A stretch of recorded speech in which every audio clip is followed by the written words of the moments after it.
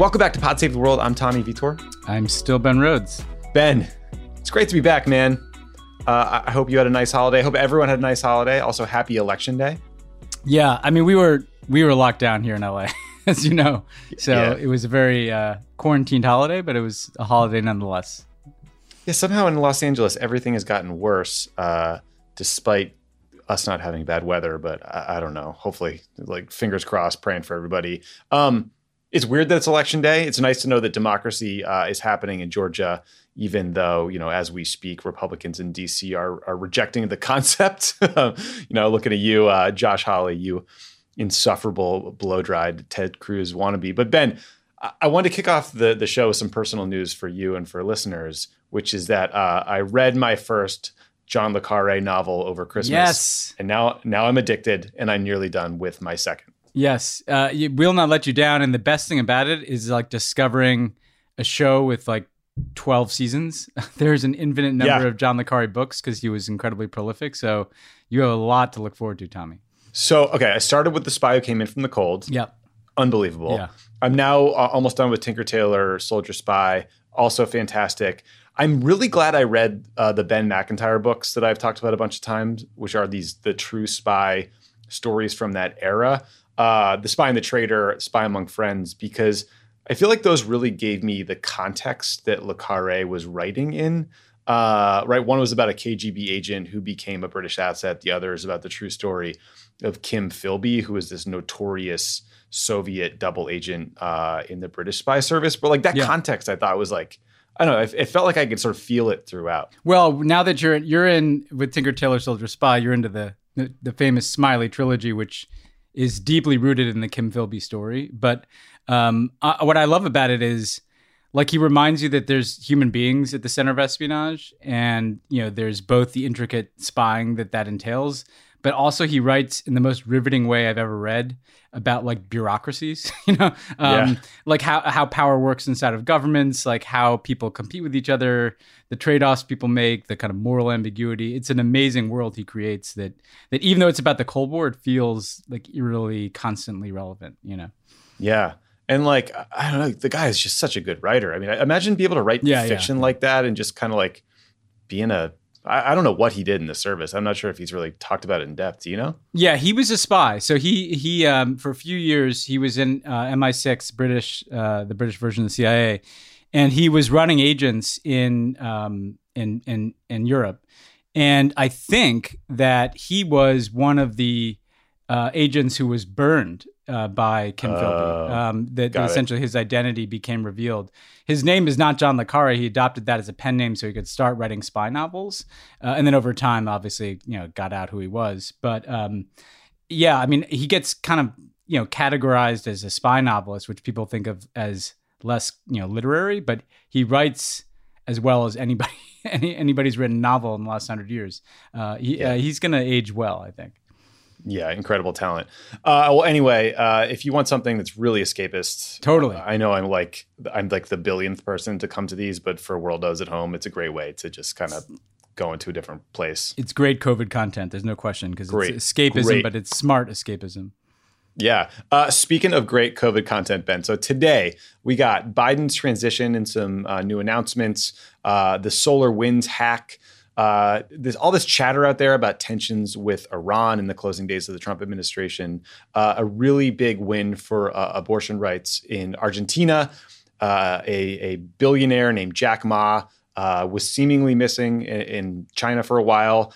He appears to have been found, but there's a broader story that we'll get into. The UK is dealing with a horrible COVID outbreak and lockdown. Brexit happened. Remember that? And then we got a little lightning round at the end. So lots to cover, and we're going to go guestless today because there was just like so much news that it seemed almost impossible to fit all this stuff into one show and to have a guest. But next week we'll be back to regular scheduled programming. So Ben, we're obviously like careening through the final days of the Trump administration, but I was thinking we start with Biden because he's rounding out his national security team, and it is exciting for me at least to imagine, having a competent foreign policy apparatus, not filled with lunatics and morons. So maybe we start there. So previously, we talked about Biden's choice for Secretary of Defense, Lloyd Austin. Tony Blinken was nominated to be Secretary of State. Avril Haines is Director of National Intelligence. Linda Thomas Greenfield is a U.S. Ambassador to the UN, and Alejandro Mayorkas to lead the Department of Homeland Security. So those were like the original folks that were rolled out. On Tuesday, Politico reported that Biden will nominate longtime diplomat Wendy Sherman as Deputy Secretary of State, Toria Nuland as the Undersecretary of State for Political Affairs, the number 3 job. John Feiner will be named Deputy National Security Advisor, and Amanda Sloat will be the Senior Director for European Affairs. So again, John Feiner and Amanda Sloat are the big winners here, the lucky ones, because they don't have to go through Senate confirmation to get NSC jobs. We've known John for years. He's got a really interesting background as a former journalist. He also has a very close relationship with Biden that extends through most of the Obama-Biden administration. And I think that's going to serve him well in that role. Like, he's going to have to manage some big people, some big personalities, the vice chairman of the Joint Chiefs. And I think, having a close relationship with the president is really the key to doing that. So you have to lean on that access. I don't think I've met Amanda before. I think you have, Ben, though her resume is very impressive. Wendy Sherman has been on Pod Save the World before. You guys should check out that interview to learn more about her, because she's incredibly impressive. She was the lead negotiator for the Iran deal. She had the number 3 job at State during the Obama administration. Just like couldn't be more qualified for the job. Toria was Assistant Secretary of State during the Obama administration as well.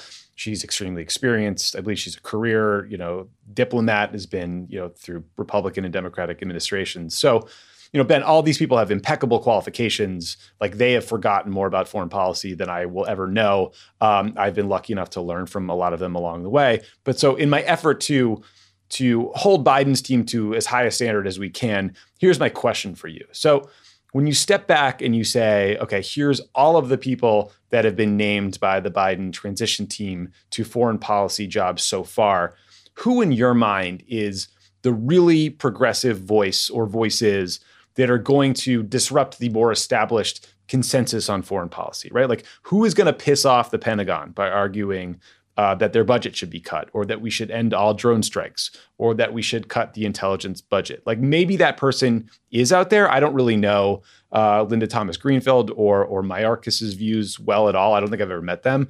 But this is a sincere question, because I do think sometimes on foreign policy, like, the center right position gets viewed as serious and acceptable, while the left is not. And I think that's not a good thing. And I want to see a couple nominees for senior roles who are going to be like, who are going to upset Lindsey Graham, right? Who are going to be called like radical leftists. And I'm not sure we've seen that yet.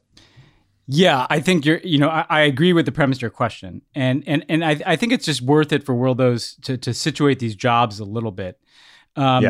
So John Feiner is the Deputy National Security Advisor. What does that really mean in practice? It means that he runs what we've talked about before, which is the Deputies Committee, which is the group of officials from the State Department, from the Pentagon, from the intelligence community that meet to really figure out the wiring of American foreign policy, to figure out how to implement day-to-day foreign policy, but how to make recommendations up to the cabinet and the president about what to do. So Feiner has to chair those meetings. And John, he came on board the Obama administration as a White House fellow. He ended up being a speechwriter, and he worked with Tony Blinken. And Tony was the guy he was really close to. And he was actually Tony's top aide at the NSC when Tony Blinken had that job. Also, Tony, a former speechwriter. Speechwriters are running the show these days. It's a good tip. So it shows you this is a very tight circle. And Biden is prioritizing people that he knows who have worked together. It's a very closed circle in a way, and I'll come back to that. Toria Nuland is a number 3 job, Undersecretary for Political Affairs. That's usually the State Department person who sits in those deputies meetings, right? Right. And Wendy, as Deputy Secretary, is usually more out conducting diplomacy, helping to manage the building. Wendy Sherman negotiated not just that Iran deal, but an agreement with North Korea in the 90s under Clinton. So she's really a negotiator. Yep. Toria is someone you and I have worked with, get along with well. She's a pretty hawkish person, right? And I think there are 2 challenges. Again, I echo all your points about their imminent qualifications. They're well-motivated people. They're good people. They're 1,000,000% better than the Trump people. I think they have 2 challenges that they have to watch for. One is what you said, which is I don't think I could look at any one of these people and say, well, this is the person who's necessarily going to be the one bringing some different perspective, be it a progressive perspective or a perspective informed by some other career path, being in Congress or being an academic, being someone like Samantha Power, right, who came in the Obama administration, mainly known as a journalist and a writer. And so they have to avoid the groupthink that comes from having a collection of people who know each other very well, and I know them well, being in rooms together all the time. And also thinking about how are they going to challenge convention, and on issues that you and I have talked about a lot that we watch very carefully, like the Saudi relationship and the deference that's been paid to the Gulf states, or like the forever war, or like trying to find creative and new ways to promote democracy and fight authoritarianism around the world. They're going to have to work hard to make sure that they're shopping for those new ideas or willing to take new approaches that differ, frankly, from what might have been convention in the past. I think that watching this from the outside, most people have seen Jake Sullivan, the National Security Advisor, as the one who has evolved his views in many respects. And I'll plug this again. If you listen to the interview I did with Jake on Missing America, he is someone who really spent the last few years thinking about what does it actually mean in practice to reorient American foreign policy around climate change, for instance, to put climate change at the center of American foreign policy, or to challenge some of the assumptions around trade agreements that seem to prioritize corporate interest over the interest of working Americans, or willing to look harder at America's relationships with some problematic partners like the Gulf states. So I think Jake, in that role as National Security Advisor, kind of coordinating and directing the apparatus, I think that's the person that a lot of this is going to fall upon in terms of trying to figure out where they can push the envelope, where they can be a little bit more unconventional. Because the team's strengths are very clear. These people, they know what they're doing. They're competent. They know how the government works. They know how the government runs. They frankly know people very well around the world. Amanda Sloat, I've been at conferences in Europe with her in the last few years. She's connected. She's plugged in. She's current. She knows how the Europeans are thinking about these challenges.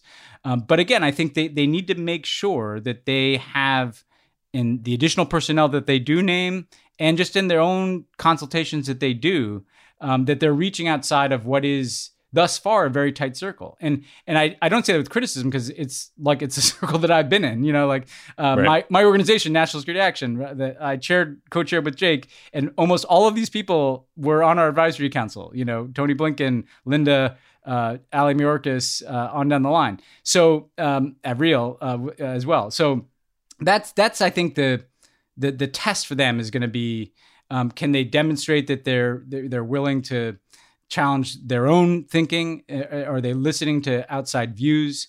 People, come to me and say, well, is this just the blob? Look, these are people that have been in the establishment, but people in the establishment can evolve. And so I think if you could have an expertise married with people willing to try new things, try new approaches to challenge convention. And yeah, I think the key things to watch are, what do they do on Iran? What do they do on the Gulf? What do they do on defense spending?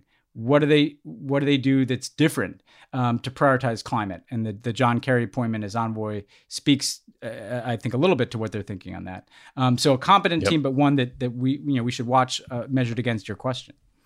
Yeah, and look, I mean, I guess it's an open question: is how unconventional or conventional does Joe Biden himself want to be, right? Yeah. And to the extent that there is pressure on him to think outside the box, break with traditional norms or approaches to countries like Saudi Arabia, how incumbent will it be on outside groups, people like us, activists, think tanks, to push him in those directions? We'll see, or Congress even, Well, I'll give you a good example of this, Tommy. Yemen, right? So a lot of these people, myself included, were in the Obama administration when we grudgingly and wrongly provided support to the Saudi-led initiation of the war in Yemen, which then obviously escalated wildly under Trump, but we never should have done that.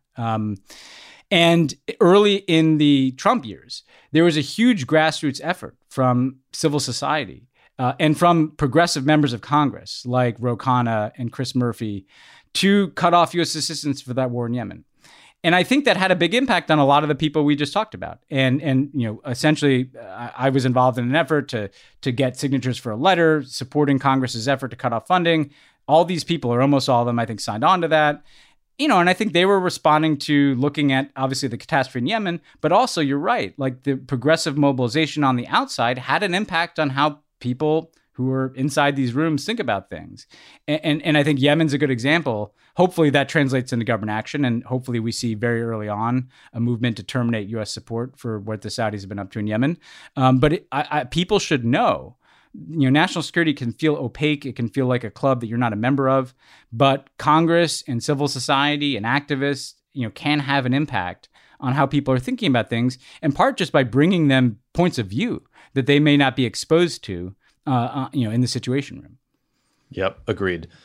So the other big thing that happened in terms of the Biden transition over Christmas was President-elect Biden himself went public with the team's frustration about the lack of cooperation and information sharing between officials at the Department of Defense and his team. Biden called it nothing short of irresponsibility. And he also said that there was a lack of cooperation from the Office of Management and Budget. And so, Ben, I found this alarming, but not remotely surprising, right? After the election, the Trump administration cleaned house at DOD, and they installed literally the worst of the worst, nutbags and political hacks to manage the lame duck period, including former staffers for Devin Nunes, who I think was that today that he was awarded the Medal of Freedom, which they basically put 8chan in charge of the Pentagon, yeah, exactly. Yeah. Anyway, Devin Nunes is a fucking joke. Anyway, so, the Trump folks have actually been pretty public about their obstruction of the transition process, right? These brand new DOD guys literally complained about having too many meetings and put a pause in place with the Biden team. And they said they needed rest around the holiday, which is just laughable when your job ends on January 20th. But, Biden's team is really frustrated. They can't get briefed on big, important things like the solar winds hack that we'll talk about in a minute. So look, it's my understanding from some of the folks in the Biden team that things have gotten a little better since he went public with this. Meetings are happening. They're not at the pace or the depth that the Biden team wants, right? It's very easy for the Trump folks to total up X number of Zooms that have occurred or whatever it is. But if the content of those meetings are useless or superficial, what's the point? But Ben, what kind of stuff and information do you think the Biden team is looking for out of the Trump folks? What do they need to get a transition going well? And how much do you think that lack of cooperation is actually going to hamper them in the near term?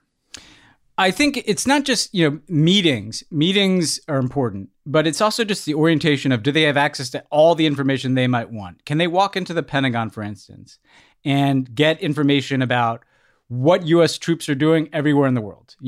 Here's what U.S. troops are doing in the Horn of Africa and places like Somalia. Here's the current force level in Afghanistan, and here's how we're thinking about that. Here's the state of the Afghan peace talks involving the Taliban. Here's the dynamics that we're seeing on the ground in Iraqi politics. Here's what we're worried about in terms of the Russian hack potentially burrowing into our systems. And we'll get into some of these specific issues.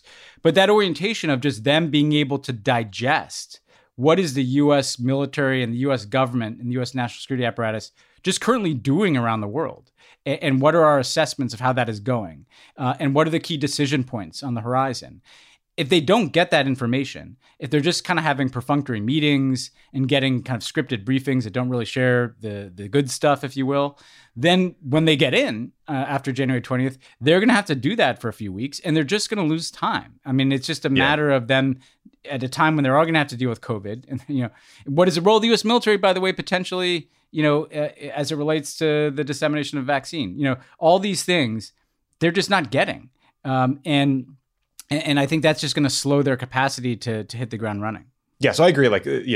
Lost time is probably, they're not going to be able to get that back. But one of the big issues that they specifically have mentioned in the press, at least, that they want to get briefed on is this solar winds hack, which is probably the biggest story we haven't talked about, or maybe the biggest story of last year. And I say probably because, we don't really know the full extent of the damage yet. So I guess, just starting with the basics. So SolarWinds Orion, it's software. It's used to monitor computer networks, right? And you can basically think of it as like behind the scenes software and tools used by IT administrators to monitor data flow and make sure that your whole network is working properly. This particular system, this software is used by literally like 33,000 customers. And what these hackers did, and everyone in the US government, except maybe Donald Trump himself, seems to believe that these were Russian hackers, was they hacked into the SolarWinds system and they put their malicious hacker code into the SolarWinds Orion software. So later, when SolarWinds pushed out a software update to the product it had sold to all these customers, 18,000 of them ended up installing the malicious Russian code that had been embedded in the SolarWinds software during that initial hack. So that creates a backdoor for the Russian hackers to use to spy on anyone who's installed SolarWinds Orion. It might even allow them to install more malware on top of that. So this is a very, very sophisticated hack. The hacks that we were talking about forever over the last 4 years that occurred in 2016, those were just phishing attempts. Those happen on an individual basis. They're not really sophisticated at all. Basically, someone just gets tricked into giving out their password or clicking on something they shouldn't.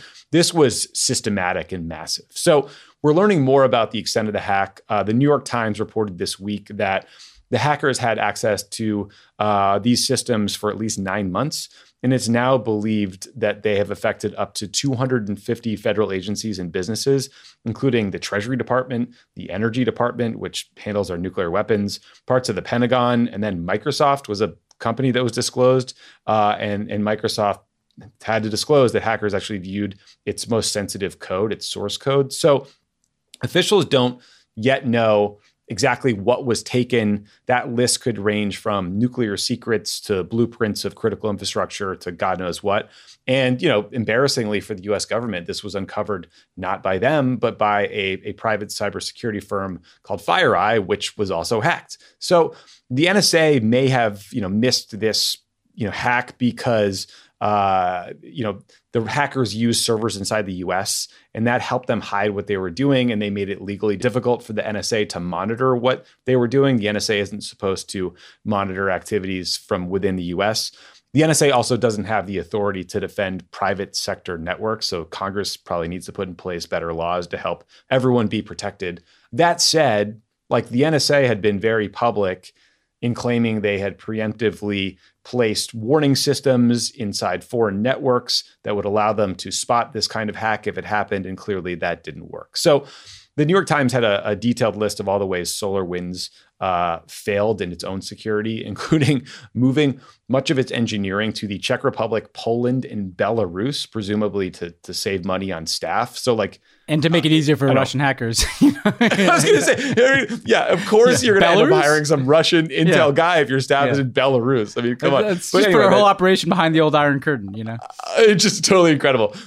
So far, silver lining. There are no reports yet that classified systems were breached, but, we'll see. So, Ben, there were a lot of heated statements about what happened. Some senators, including Democrats, were calling it an act of war. I found that to be a little ridiculous. Regardless, this is a mess for Biden's team. That is indisputable. What was your general reaction to this story as it's unfolded? And then can you talk about the process that you guys went through back in 2015 when White House email systems were compromised? And how big of a pain in the ass was it to fix that? Yeah. So I think sometimes people see this and it's hard to understand. They see these hyperbolic comments. This is the biggest thing in history. This is a nightmare. But nothing seems to be different. It's not right. the economy collapses or people die, so you don't necessarily know what the fallout is. And here's how I describe it. Number one, this is just the biggest hack ever. It's everywhere, right? In the past, the Russians got into one agency or another. This feels like they're kind of everywhere. They're in all these U.S. government agencies. They're in all these major U.S. corporations. So the breadth of what they were able to penetrate is enormous. That's the first point. Then the second one is, well, what are they doing? One could just be espionage. They're just there. They're trying to collect information. It may be that they time this knowing that there might be a new administration coming in. They want to learn about potential changes in U.S. policy. And why is this bad? Obviously, the U.S. government doesn't want Russia to know what its deliberations are and what we're considering and what we're thinking. And so therefore, to your point about 2015, you have to build a whole new network. You have to just unbelievable. People, ordinary citizens don't see this or feel it, but the bandwidth in the government, everything from the number of people that have to work on building a new network and securing it to, again, not to sound too lame here, but the inconvenience, frankly, of people having to shift all their work from one network to another, all that just takes up time and attention that you're not spending on the things you would like to be doing in government. You're spending all this time like patching your network. So there's the espionage risk and the mitigation that has to be done. But then the danger also is that Russia could be inserting malware so that if they wanted to, they could crash U.S. government networks, or they could crash the networks of U.S. corporations, or they could steal trade secrets from those corporations or what have you. And that is a danger that's hard to quantify because you don't know when and why Russia might do that. But you just know that Russia has like a gun pointed at you and they could pull the trigger at any time. And so in the event of some escalation with Russia, in the event of some form of conflict with Russia, I'm not saying we're going to have a big war, but if they can crash all your systems, that's just a card that they have to play, never mind, frankly, just the information they've exfiltrated, they could use to try to leverage people, traditional blackmail, like John le Carre novels, right? So there's a lot of ways it can play out. And the bottom line is it's a giant resource suck, time suck, hassle, and potential national security risk to the United States. And just such a mess. The poor Biden people.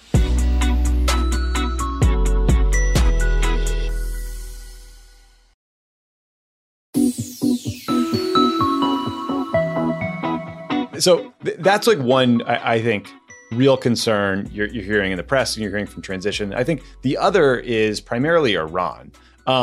There is a lot of anxiety, generally, a lot of chatter out there about what the Trump administration might do when it comes to Iran in these final weeks. And I think that concern, it folds into the problem with just the terrible people we've talked about currently working at DoD. So I guess maybe they'll divide this into two parts, right? So January 3rd was the 1-year anniversary of the assassination of Qasem Soleimani by the Trump administration. He was the top general in Iran who oversaw their support for terrorism and handled all their bad guys. He was a bad guy.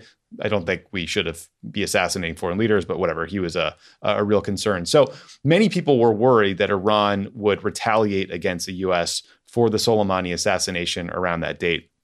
That doesn't seem to have happened.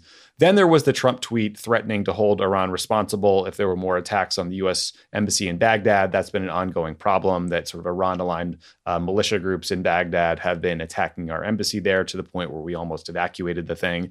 Then the Pentagon reversed their decision to bring home from the Gulf an aircraft carrier called the USS Nimitz. Massive aircraft carrier. A Trump official had told the New York Times that they were bringing home the Nimitz to send a de-escalation signal to Iran. So when that was reversed, it seemed like maybe it was an escalation signal to Iran and raised some eyebrows, right? So that's like one bucket of issues.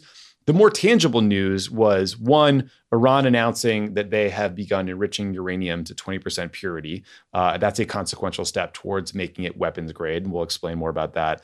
And then Iran seized a South Korean tanker near the Strait of Hormuz, and it's probably self-evident why seizing a tanker could be a problem. But the 20% enrichment point requires a little bit of explanation. Ben, you had to become an expert on this stuff during the JCPOA negotiations, the Iran deal negotiations.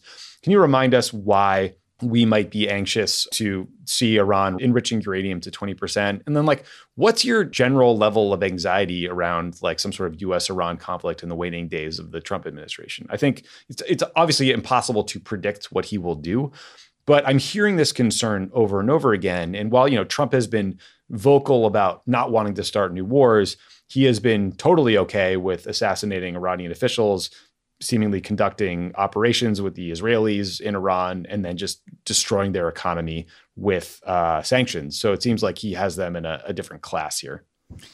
Yeah, I think so. First of all, the questions you asked are all connected in the sense, I remember we did a bonus pod, 1 year ago today, which feels about maybe it wasn't 1 year ago today, but it was right this week. On the 3rd, yeah. After the Soleimani assassination, we were talking about what would the Iranian response be. And this gets to the Soleimani anniversary.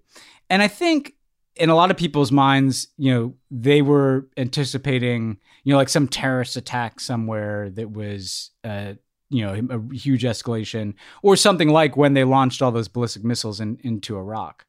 But we said at the time that, the most likely areas where they would respond would be in their nuclear program and in Iraq. And that's what they've done.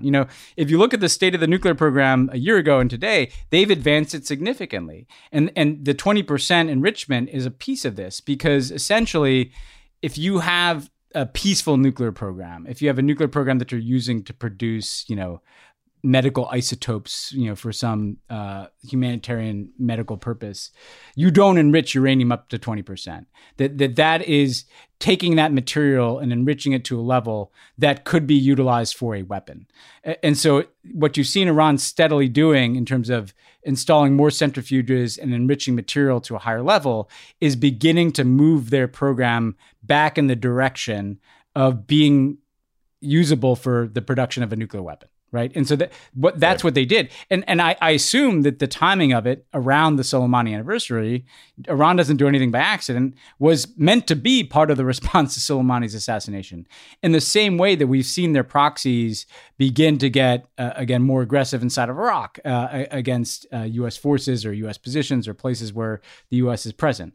And so that's been the Iranian escalation, which candidly has been pretty calibrated. They're slowly turning the dial up on their nuclear program. They've turned the dial up in terms of what they're doing in Iraq. They seize a tanker. They do that not because that one tanker is that important. They're sending a message that we could try to shut down the flow of tanker traffic through the Straits of Hormuz, which is this incredibly important waterway for essentially the global supply of oil, right? Because a lot of the oil and gas that's shipped out of the Persian Gulf goes through the Straits of Hormuz. So all Iran is doing is they're signaling, hey, here's the menu of stuff we have available to us. We could go back to the brink of having a nuclear weapon. We could shut down tanker traffic, and we could try to chase you out of Iraq. And we're not going to go all the way, but we're just moving in that direction to show you that we have these options available.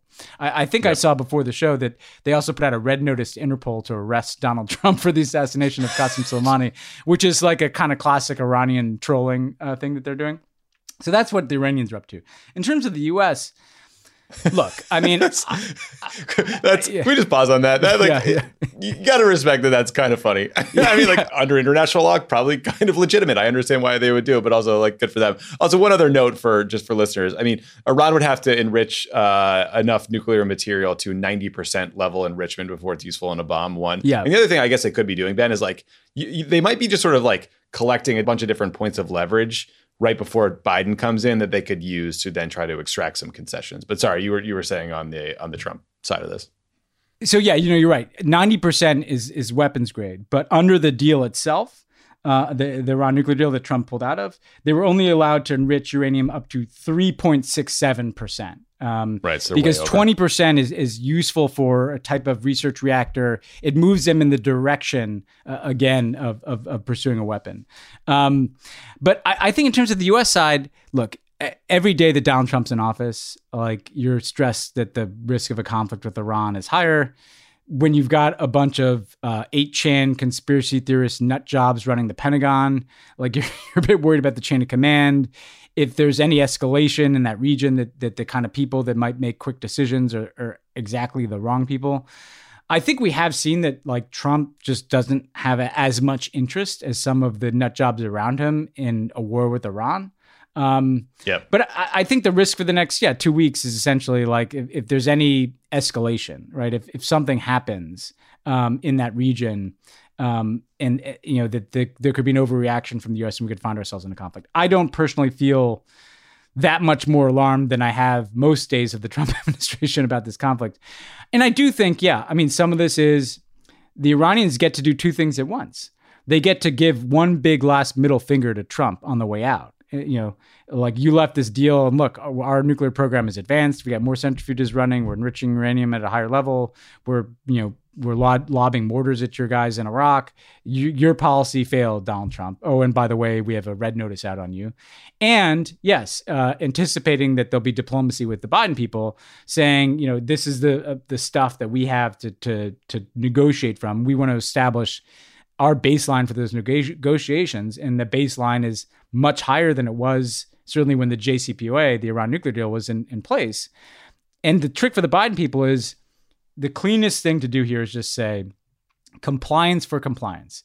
If Iran starts complying with all the limits of the nuclear deal, and then the U.S. will comply with all the sanctions relief under the nuclear deal, and we just skip any intermediate step and just get back into it. And that, I think, is what I hope will be the course that is taken here. And I think that the Iranians, it's going to be not a foregone conclusion that they would accept that deal, but they have a lot of incentive to do so. And I think the U.S.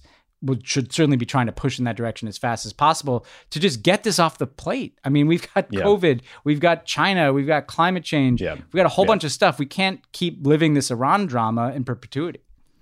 Yeah, it is tiresome. Okay, a little good news here. So right before the new year, Argentina legalized abortions without restrictions during early pregnancy, up to 14 weeks, I believe, becoming only the fourth country in the region to do so after Uruguay, Cuba, and Guyana. So previously, Argentina had allowed abortion in cases of rape or if the pregnancy posed a health risk to the mother. But in practice, it was very difficult for women to actually get the procedure done. So this is a big step forward.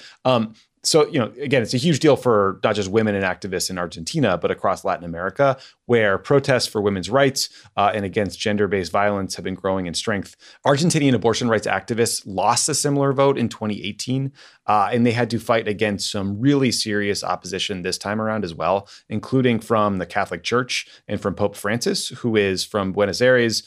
He's an incredibly influential figure globally, but especially in Argentina. But what's important to understand is that this vote and this major change is the direct result of sustained protests and activism. And it was so successful that these protesters and activists helped change the mind of the current vice president, Cristina de Kirchner, who was actually the former president of Argentina from 2007 to 2015. And she opposed abortion rights for most of her career. So, Ben, it's interesting that I didn't really realize that Argentina had been ahead of the curve on a lot of what we in the U.S. sort of bucket as social issues, right? Like they approved same-sex marriage in 2010 before most of the region. They passed progressive gender identity laws shortly after. We want to get some of the people behind this movement on the show in the near future, because this work is likely to become a model for others in Latin America who are fighting for social justice or women's rights or public health. But, really inspiring stuff. A great way to close out 2020. Yeah, I mean, I think, look, obviously this is a huge step forward in a region that is, heavily Catholic and, in some ways culturally conservative, but changing and evolving. And Argentina is a bellwether for that. And so Argentina taking this step likely foreshadows other South American countries, potentially moving in this direction.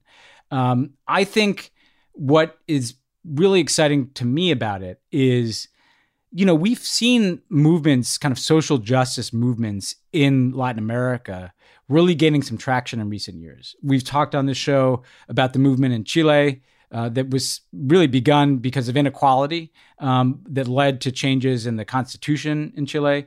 We saw huge protests around inequality in Colombia. We see this movement in Argentina.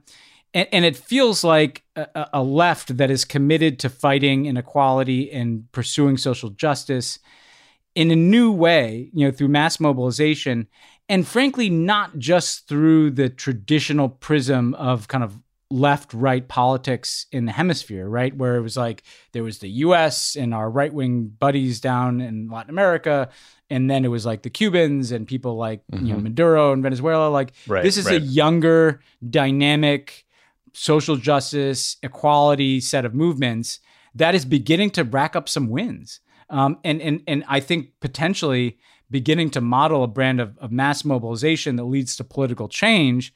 That is what is needed globally, right? And so abortion is one issue, and one issue where it's obviously hugely important to a woman's right to choose and to the type of society we live in to see that change. But it's also indicative, I think, of a broader set of changes that could be on the horizon here if this kind of activism continues to succeed. Yeah, really, really inspiring stuff. So the flip side of that is actually, unfortunately, happening in China. So we are going to turn there for a minute and talk about a guy named Jack Ma to help tell this story. So Jack Ma is the billionaire co-founder and former chairman of the Alibaba Group. And for a while, it seemed like he might have gone missing. So Jack Ma, he's one of the richest people in the world, often considered one of the most powerful people in the world. Alibaba, his former company, had been one of the most valuable companies in the world. So he retired from Alibaba. But the story becomes current because while he was chairman, he spun off a subsidiary of the company into its own company back in 2011. It's called the Ant Financial Services Group. It was the part of Alibaba that did lots of lending and sort of banking-like services. And that move and the growth of Ant Financial Services has created tension with the Chinese government, even in Ma's so-called retirement. So this Ant, we're just going to call it Ant from now. It's a payment service, and it has grown so massive, and it has taken so many customers and deposits away from Chinese banks that they started having to raise their interest rates to actually catch up and make up the revenue. The company itself raised money at $150 billion valuation in June of 2018, so it was just massive, and they were set to go public at the end of last year. And if that had happened, it would have likely been valued at over a $300 billion company, which would have made Ant Financial more valuable than most of the biggest banks in the world. And Jack Ma controls more than 50% of the voting rights for the company, despite actually never having held an official position there. So it would have made him even more powerful. But right before that IPO, Jack Ma pissed off the Chinese government. He accused Chinese regulators of basically being risk averse. He said they had a pawn shop mentality. That didn't go over well. And the Wall Street Journal reported that Chinese President Xi Jinping personally made the call to block Ant's IPO. So fast forward to today, people were starting to notice that Jack Ma was just nowhere to be found, right? He hadn't done a public appearance. He wasn't on social media. He actually pulled out of being a part of one of his own charity events. He was just gone off the radar. And no one knew if he was laying low or he was in custody or what. Just before we started recording, CNBC reported that someone close to him said he's just kind of laying low. But it seems like the Ant Financial IPO is still in limbo, and so are all of its investors. So Ben, we don't really know what happened here. We can kind of speculate, but what it made me think of was a guy named Mikhail Khodorkovsky, who was the richest man in Russia until he criticized the state government for corruption during a meeting with Putin in 2003. And not long after, he was thrown in jail for basically a decade. And again, that's at this stage, it's an unfair comparison because obviously she has not gone that far, not even close. But it does seem like she has decided to flex some muscle and remind everyone inside and outside of China, in Hong Kong, in the business community, in the US, that he is boss, that he is the power center, and to not fuck with him in any way, shape, or form, or he will come for you. So I don't know that it bodes well for dealing with him in the long term.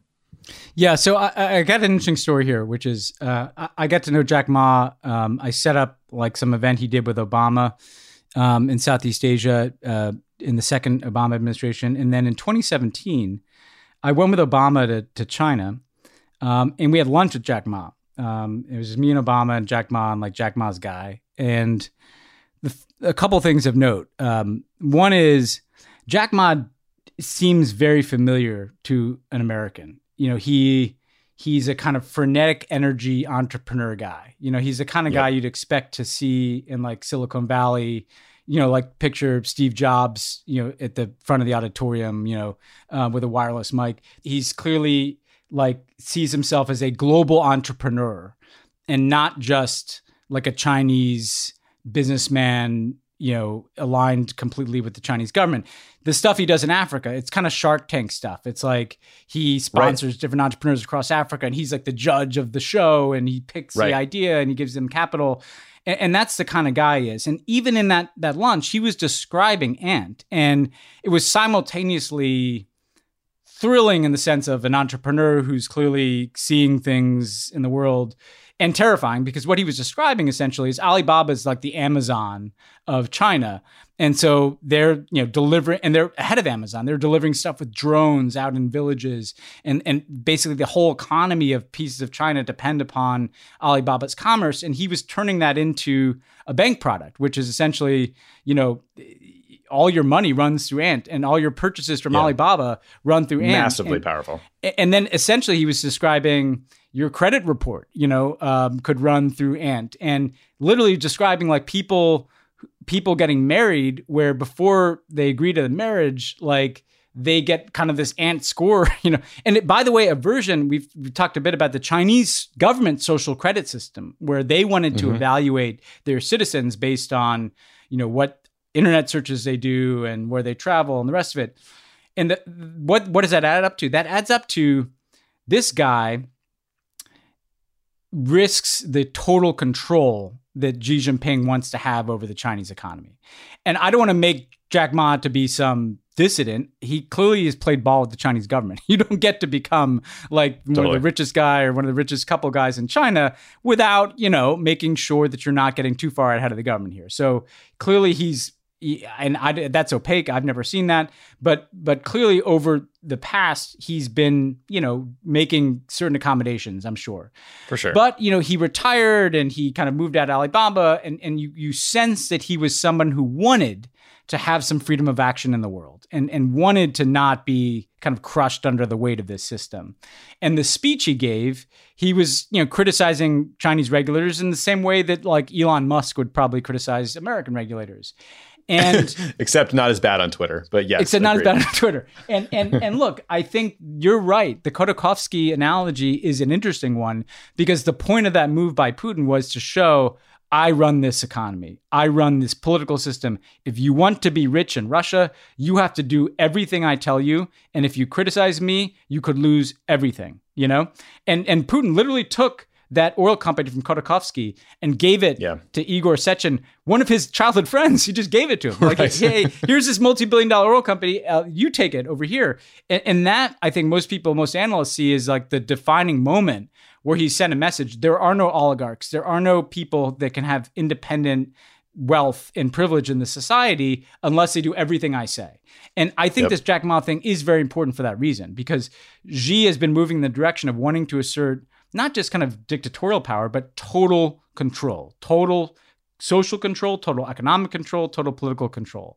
And taking the most famous, far and away, the most famous Chinese businessman and entrepreneur in the world, I mean, a global figure, Jack Ma, and essentially, I don't buy it that he just wanted to take a break and get some catch up on some sleep here. Like something happened, like I don't know what, but there was clearly some conversation, I think it does send a message that Xi Jinping isn't messing around here, and that a guy like Jack Ma, who might have thought that he could push boundaries because of how much wealth he generated, because of a business he created, a parallel business of Chinese tech that was beneficial to the Chinese government. That there's a Chinese technology company like Alibaba, not just Amazon.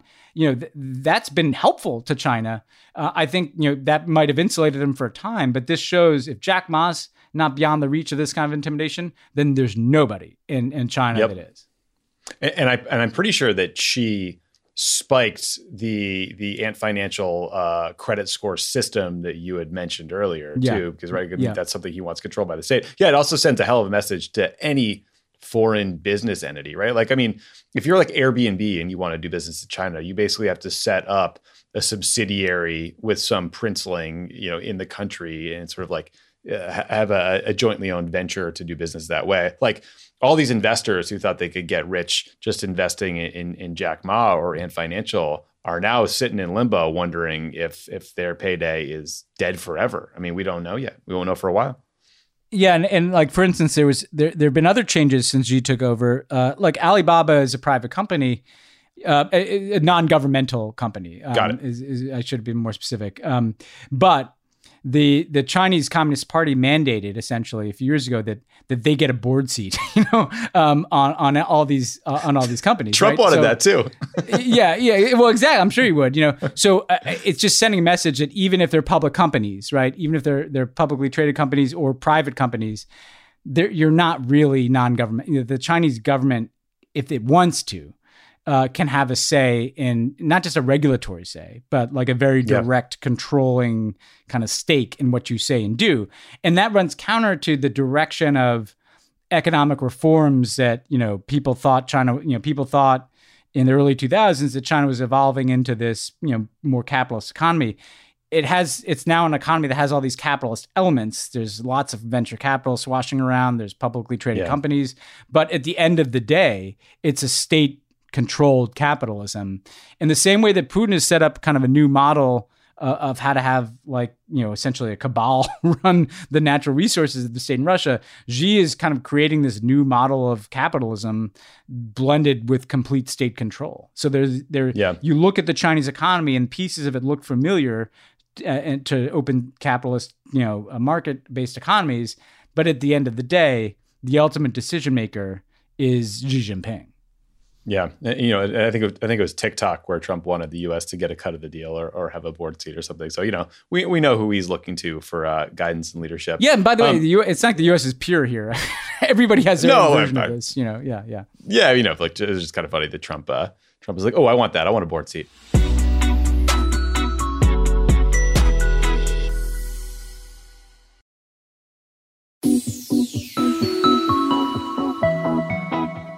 Let's talk about the UK for a minute, because on Monday, British Prime Minister Boris Johnson declared a national lockdown in all of England. This is going to mean that schools are closed, colleges are closed. It means Brits are forced to stay home unless they're traveling for essential work or to buy food or medicine. The restrictions are going to be in place until mid-February, which it's a long time, but it's when the UK thinks they can vaccinate the most vulnerable segment of the population. It comes as there's all these reports about a new strain of COVID that is more transmissible and that has been just found racing through London in Southeast England and contributed to a massive spike in cases. Johnson's announcement came shortly after a similar announcement from the First Minister of Scotland, Nicola Sturgeon, who's been on Pod Save the World before. Friend of the pod, great friend of the pod. And, but look, again, Boris was late per usual. The good news is that the UK has started rolling out the AstraZeneca vaccine as well as the Pfizer vaccine, but they're racing the clock against an overstretched healthcare system like everybody else. I mean, Ben, you gotta wonder how much this new COVID strain is impacting things. I have no idea. That said, we live in LA County, that is an unmitigated disaster. ICUs are totally full, and we've seen no indication that the new strain is the reason for that. But one note, Scottish authorities are particularly worried about a potential super spreader heading to Scotland. We're going to play a clip here from Nicola Sturgeon, the First Minister of Scotland. I think this is from today. Let's give it a listen. I've no idea what Donald Trump's travel plans are. You'll be glad to know. I hope and expect that, as everybody hopes and as everybody expects, not everybody necessarily will hope, that the travel plan immediately that he has is to exit the White House. But beyond that, I don't know. But it's not, we are not allowing people to come into Scotland for without an essential purpose right now, and that would apply to him just as it applies to anybody else. And coming to play golf is not what I would consider to be an essential purpose. Credit to whatever reporter asked that. That's a great question. And she was just like, oh, shit, I'm going to step it in no matter what I say. Oh, it's great shade. I mean, great world though response. I mean, look, I take a few things away for this before I go to the COVID real quick. What it just shows you how the beauty of our system that come January 20th, this guy has no fucking power. You know what I mean? None. He's the president of the United States. If he wanted to go to Scotland this week, he'd get into Scotland.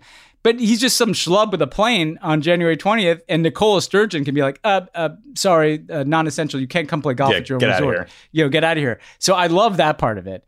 I also love that at the same time that we've got, airbrushed Ted Cruz, Josh Hawley, all these sycophantic acolytes of Donald Trump's narcissism and authoritarianism, like falling over themselves to kiss his ass. Foreign leaders are just like laughing at this guy and like making jokes at his expense. Thank you to Scotland, a country that has given us so much already, for giving us that.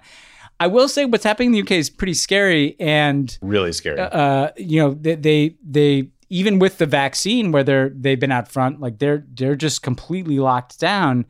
And I really resisted playing armchair epidemiologist, Tommy, but like you look around the numbers in LA and you hear these reports of the new variant, the UK variant, the English variant being in Colorado, being in New York. Like, I think we're going to find that this variant is kind of all over the place and maybe sure here everywhere. In LA, because the Brits have a better diagnostics on this stuff. And it just feels like the speed with which things, have been moving through England mirrors very much kind of what we've seen in different parts of the US. Yeah, it is scary. It's scary. Yeah, we didn't need this twist at the end, but hopefully we can all get these vaccines soon enough. Also, Ben, Brexit happened. The UK and the EU finally agreed to a deal that's going to define workers' rights, travel, environmental regulations, financial services, fishing regulations. For a while, UK nationals now need a visa if they want to stay in the EU for more than 90 days in a 180-day period.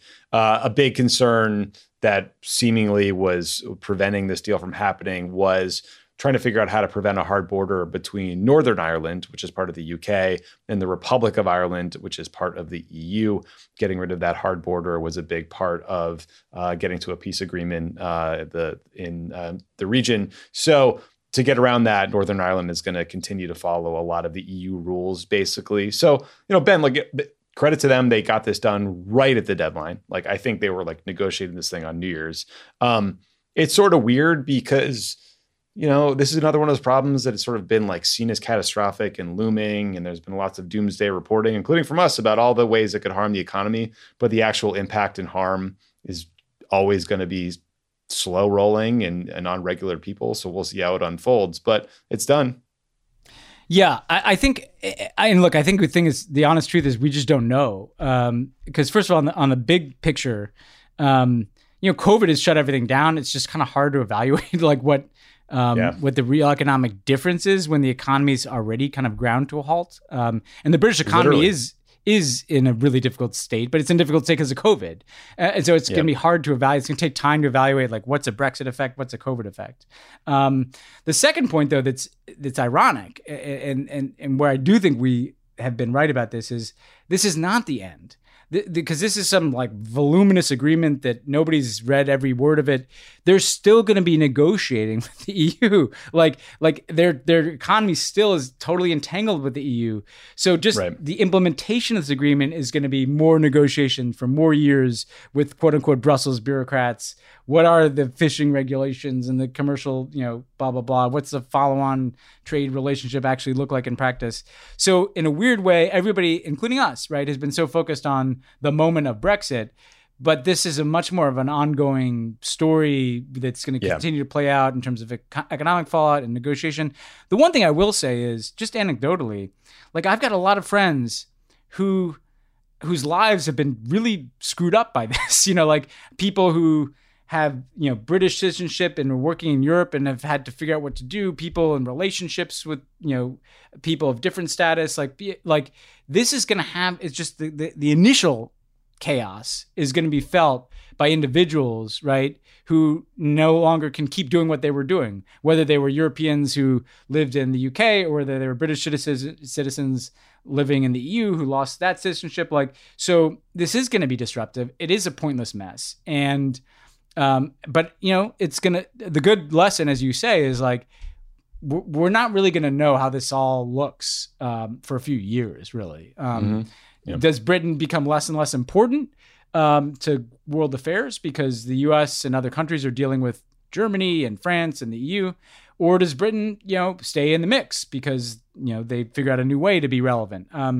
We just it's hard to tell. I will say that Germany just finished a giant trade agreement with the Chinese on behalf of the EU, And so that's a big piece of business that excludes the UK, right? I mean, so you're going to start, that's where I think you're going to start to see impacts too, of just when the EU is doing things without the UK, well, what is the UK going to do, And the UK has got we to don't know. We'll negotiate see. a trade deal with us too. Yeah. So yeah. No. And again, like we'll not gonna see. be I don't know exactly how it's going to play out. Obviously. Yeah, I don't either.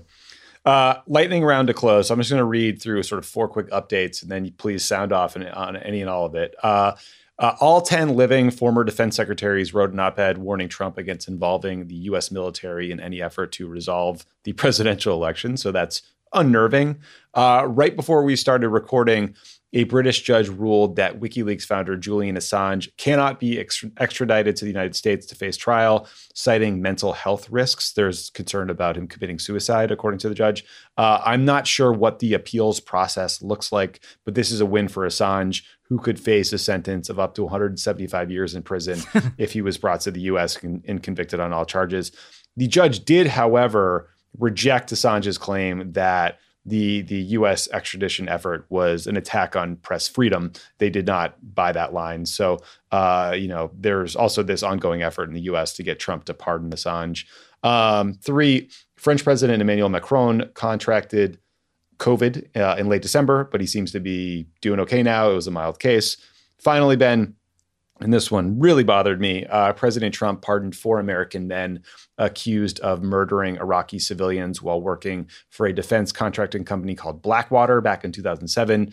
The short version of the story is these guys opened fire at a busy intersection in Baghdad and killed 14 unarmed Iraqi civilians.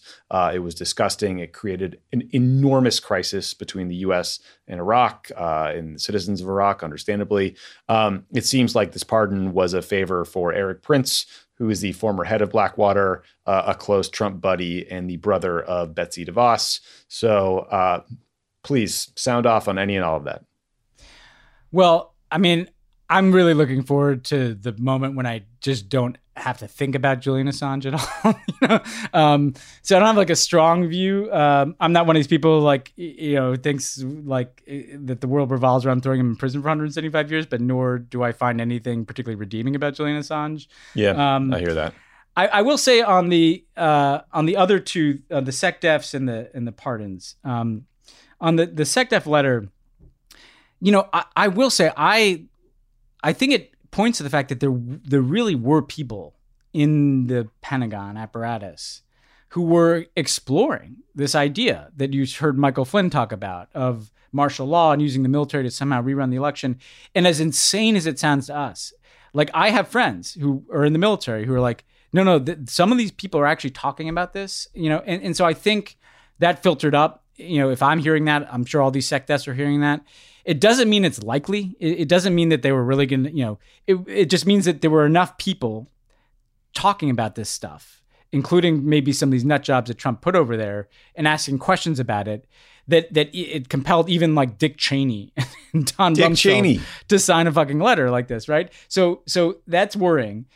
And it's connected, though, to the Blackwater thing for this reason. One of the things I worry about is what kind of contracting is happening right now? I don't know. Like all these guys that Trump is putting over there could be, signing huge contracts for Blackwater, it's not called Blackwater anymore, but Prince still runs a giant intelligence and military contracting apparatus, right? Prince was trying to privatize the Afghan war, the U.S. effort in Afghanistan. Exactly. Let's get paid. And saying like, you pull out of Afghanistan, you pull out of Somalia and just pay my guys to go be the U.S. troops there. And so I really want to know, and I hope the Biden people, like what contracts have been divvied out to Eric Prince and to private contractors in these final months, because some of these guys who are over there doing that for Trump might then go work for Eric Prince and get rich off the contracts that they corruptly made, right? So this is something that bears watching.